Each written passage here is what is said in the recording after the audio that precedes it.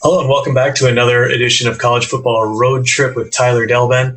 I'm Eddie Hawkswood, navigating the way for you as you and your friends plan your ultimate college football road trip experience. Today we're tackling the biggest and the best, especially in the mind of our host Tyler. It's the University of Michigan, the Big House in Ann Arbor. If you want to go there, we certainly endorse you heading over there. You've come to the right place. Tyler's been there an unbelievable number of times, and trust me, folks, this is a fella who knows any and everything about going to the Big House. So without further ado, Tyler, welcome. How you doing? Good. How are you, Eddie? Good. Thank you very much. Let's get right to it. Sure. Big House, Ann Arbor. People want to hit this. Is it an easy stadium to get to? And what's your recommendation on travel plans to get to the Big House? Yeah, it's absolutely easy to get to. I mean, obviously, anyone coming from far away, you'd probably utilize Detroit. Whether you're flying into Detroit and just head down 94, it's probably a half-hour drive from the airport. But, I mean, I live close to it, so I've never flown to Ann Arbor. But it's easy. And then once you get there, where are we parking the car? It all depends. I mean, it depends on how many people you're going with. If there's a bunch of you, a big group, it's great to probably hit one of the great tailgating spots around the campus. Probably, the golf course, University of Michigan golf course, just across the street from the stadium is a pretty fun place to experience a good tailgate with a bunch of guys or whoever's with you, family members. You pull into the golf course and it's just... You see lines of cars, lines of hibachis, people playing football in the fairway. It's a very fun atmosphere. If you are going in a big RV, you obviously would tend to go to next to the golf course. There's the Pioneer High School, and their parking lot is just full of the major, huge RVs that people pull into the lot days before, and they're all decked out with TVs, and it's quite fancy. It's a really different place in the golf course. And then if you're just going with one or two people, and I tend to do this a lot, I just go straight onto campus. Usually park on one of the residential streets early in the morning, and just kind of walk through the campus. I mean, the campus is one of the most beautiful campuses there is. It's old, you're walking through the Diag, walking by the Michigan Union, where JFK did a famous speech during his nomination for presidency in 1960. And then you kind of walk along State Street down past all the fraternities, sorority houses, and on game day, just the buzz and the atmosphere as you kind of approach the stadium area, which is kind of tucked off campus. It's just kind of the South Park campus. They've kind of put all their athletic buildings and facilities kind of on that corner. So as you kind of approach that area, you start getting those pockets of those great tailgating spots. And it's just, you can't go wrong with doing any of it. It just really depends on how many people you're going with. Okay. So we talked on how to get there. How would you schedule things? Because you touched on three great aspects: the stadium itself, which we'll get to, the tailgating, which is in and around, in the parking lots and the golf course, but the campus. So how many hours before kickoff would you arrive? Again, it depends on the kickoff time. Michigan tends to have three, based on TV networks. Michigan always has three different kickoff times. It's either noon, 3:30, or lately they've been doing the night games at 7:30, 8 o'clock kickoff. Noon games are a struggle. I can't lie. Getting to the campus at 8 in the morning is a struggle sometimes. Not much is open. Maybe you grab breakfast and head right to the game and see a game at noon. And those games tend to be, your kind of weaker opponents, because obviously a lot of the kickoff times are TV driven. So TVs want the better games at night or late afternoon. So you'll get a lot of the non-conference, non-Big Ten games at noon. They can be a little sleepy. There's probably a lot of students that don't quite get up for those games because they're out until 5 a.m. the night before. And that'll be it. The 3:30 games are great. I like getting there, probably at 10 a.m. Okay, that's good. And just kind of soaking up everything. The later the game, the more you soak up, I guess. So your recommendation for a 3:30 kick would be get there, get out, experience the campus first. Absolutely, I love the campus. Then, as you're probably getting a little bit hungrier and things are starting to ramp up, that's when you go to the tailgating, right? Yeah, or you can get there like around 11 o'clock. And what I usually do, I mean, like again, it depends on who I go with, but I like going to the campus. I like grabbing a breakfast or something just as the noon games kick off on TV. I love walking through the campus, especially in the fall. I love, I usually go to the bookstore, the MDEM, to buy my annual new T-shirt or whatever that goes along with the 40 other Michigan items that I have. And then, make your way to the tailgate. It's a lot of the tailgates can be inviting. Some people just say, hey, come on in. And, it just really depends on who you're with. I do know some people that do pretty extravagant tailgating. So sometimes I don't go to campus. I go straight to Pioneer or the golf course. So I do actually like mixing it up a bit. It just really depends on who I'm with and what time the game is and whatnot. And our first broadcast, which is available on bluelakedrive.com, you touched on, when you go to the swamp, when you go to LSU, there's a big bowl of jambalaya in so many different tailgates. Is there a signature dish or a signature item that maybe not is unique to Michigan, but is there something you can hang your hat on? Like if you hit a bunch of these different tailgates, they've always got, a sausage on a bun, or they got... No, it's pretty... I don't think... I've never found a staple food. Like, it's just... It is what it is. Just happen to be there. I got you. Okay, so you do the tailgating. I'm sure you're talking about what you're saying. Everybody seems to be friendly, excited. You mentioned buzz. So you do that. What is it like to lay eyes on a stadium which, on game day, becomes the 5th most populated city center in the state of Michigan? What's it like to behold? Well, the Michigan Stadium is quite different than most stadiums. It's actually, upon first view, it's kind of, it's not very big. It's not overwhelming at all. You wonder why, or how 100,000 people fit into the place. Your expectations upon arrival often fail you. But it's really, once you get past the Iron Gates, you get past Championship Plaza, you kind of walk through the concourse, and then you kind of go through the tunnel where your specific seating is, and then it kind of just opens up in front of your eyes. And then that's really when you realize, wow, you're just in this massive hole in the ground. And I remember going as, a child for my first time, and that feeling has never left.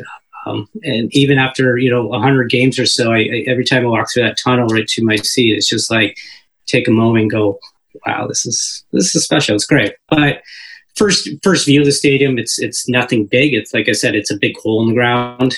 They've done some major recent renovations about 10 years ago, where they've kind of brought up towers on two sides, right, which actually make the stadium look bigger. But prior to that, it was like you're walking up to something maybe 20 feet tall, and you're like wondering, where's everyone going? So we should be clear to our listeners. You've described it as not that impressive in a hole in the ground, and so people are wondering, well, what's the allure? The fact is, the stadium is below ground level. Correct. Like, it's lower, so if you walked in and you stayed at ground level, you'd be looking down at the game. And it's like a hidden gem in that sort of regard. Absolutely. And when you're walking into the stadium, you're kind of walking basically right around row 70 or row 60. So you're already 60 rows up as soon as you walk into the stadium, and then you just kind of drop lower. But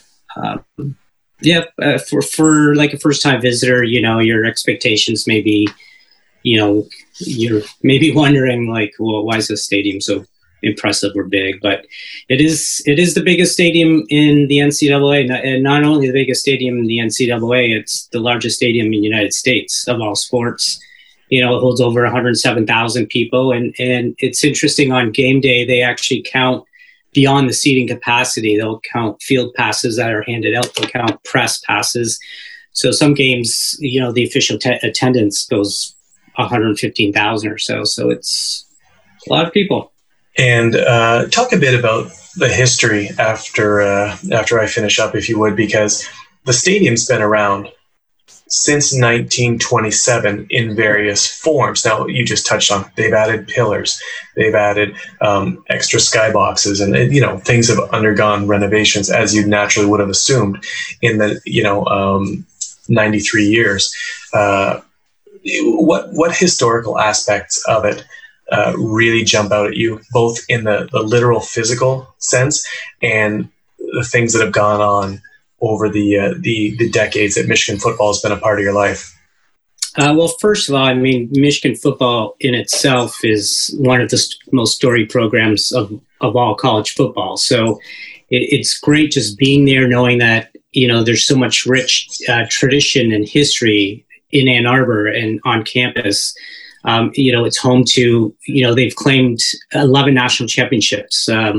Not many as of recent, 1997 being the last. So hopefully, there's a few more to come. But, it's just years and years of that tradition and history dating back to, I think, 1879, I think was the first year they, played football. And they were one of the very first members of the Big Ten. So it's just a long, long history of greatness.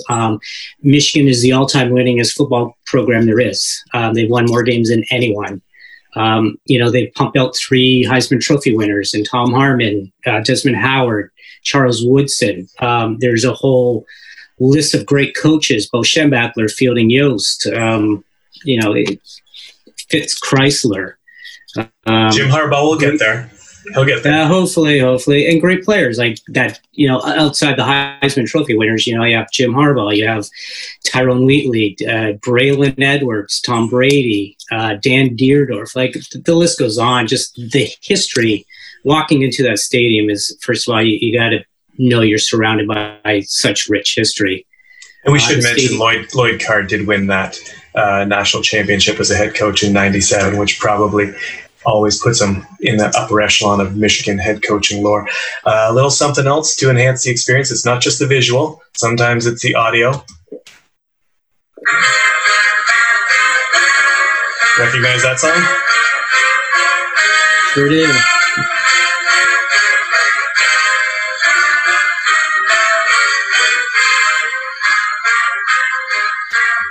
Hail to the victors. It's the fight song. It's got to be probably the most famous fight song. It's got to probably be. The most, yeah. That or Notre Dame is probably the most famous fight song that people tend to say. Yeah, catchy. It's pretty impressive. You'll sing it probably 30 times a game, and you never get bored of it. It's fantastic. Very, very, very, very cool. Okay, so what is your favorite memory of any game at the Big House? Well, I touched upon the first time I ever walked in that stadium as a kid. Right. That will always, be long lasting. That first impression of the place. Other than that, I've been fortunate enough to have been over 100 games there. So I've seen a lot of the really good ones. Ones that maybe come to mind would be, I think, maybe the first night game in 2011. They never had lights. All those years, never had lights. They never had night games. The only time they had anything close to a night game was a 3:30 kickoff, and they brought in these 4 huge portable lights at each end just to, when it gets to the safety sake, right, late in the season. But with that new renovation, they added lights. So 2011 was the first time they had a primetime game at 7 p.m. against Notre Dame. Notre Dame, right? It was, we were behind most of the game. In fact, I think Michigan was down by 2 touchdowns with, 2 minutes left, and we got it. We went on a touchdown in the last second of the game, and the place just erupted. And that was, I think, the finest I've ever seen Michigan Stadium. Yeah.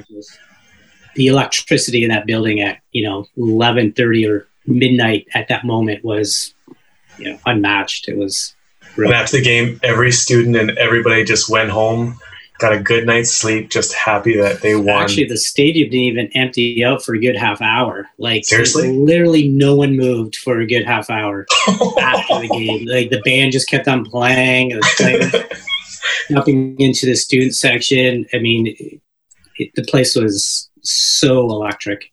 If you've ever seen New Year's Eve, the ball drop from Times Square, one of the most impressive things to do when you watch on television is after it's over, the police officers, they have people clearing out like within 15 minutes. So for people to not even leave their seats for a half hour, that's awesome. And it just shows like, hey, this is the first time. We're just going to keep partying and band playing. No one wanted it to stop.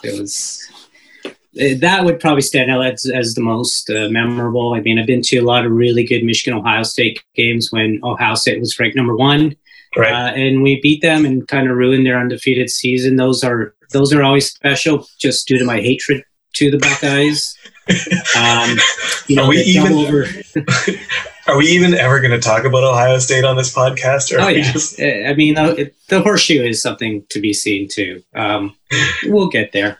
But then a double overtime game against Michigan State. I think it was in 2005 or 2004. Braylon Edwards. That was a fantastic game. The Desmond Howard, Elvis Grbac stretch. Diving end zone, yeah. End zone. That was a great game. Yeah, there's so many. But those are the ones that probably stand out for sure. Okay. Before I wrap it up and let it go, I'll let you think if there's anything else you want to add. But for the generation that's raised on social media, say their battery's dying on their cell phone and they can only take one more picture in the stadium. What is the one picture you would recommend everyone getting or taking? Outside the stadium, tailgating, inside the stadium with a crowd to the back? Is there a monument, an area? What's your recommendation on the one picture you have to take when you're there? I think it's a panoramic from inside the stadium and high up. You want to be high up just so you see the field. It's probably a panoramic shot. Listen to that. That's what you get when you tune in to Tyler Delben's expertise. Like nobody else says, you want to get high up, further away. Like everybody wants to be courtside, 50-yard line. And Tyler says, get on up, up in the nosebleeds so you can get a full perspective. And he even tells you to make the adjustment on your phone. Don't just go regular photo. He says, go panoramic. So that's a good little tip there, Tyler. Good for you. Before I let you go, is there anything else you want to add? That's new as of late, actually. When it comes to like being higher up, that would be the perfect seat. You don't want to be anywhere, lower than row 30 or 40. It just higher up's definitely better. That's usually where I try to sit. And you ever try to sit in the student section? You like the student section? Yeah, absolutely. It's quite a lot of fun. Back then, maybe 30 years ago, it was quite fun. Like some marshmallow fights. Everyone bringing marshmallows. I mean, it's a different vibe. Everyone's standing. It's quite fun. Outside of the end zones, I'll sit anywhere. Yeah. Okay, cool. Well, there you go, folks. If you're planning to hit the big house, you can't go wrong. Listen to this podcast, listen to it again and again. You've got some great tips here. You want to see the campus, you want to tailgate, you want to take in the big house in all its enormity. And you know that because you listened to Tyler Delben on College Football Road Trip with Tyler. Tyler, thank you very much. Next up, which school are we hitting next? Yeah, let's do LSU, Louisiana State. LSU. All right. That sounds fantastic. So tune in next time.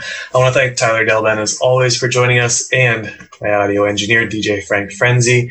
This has been College Football Road Trip with Tyler Delben on Blue Lake Drive Network. Thanks again. See ya.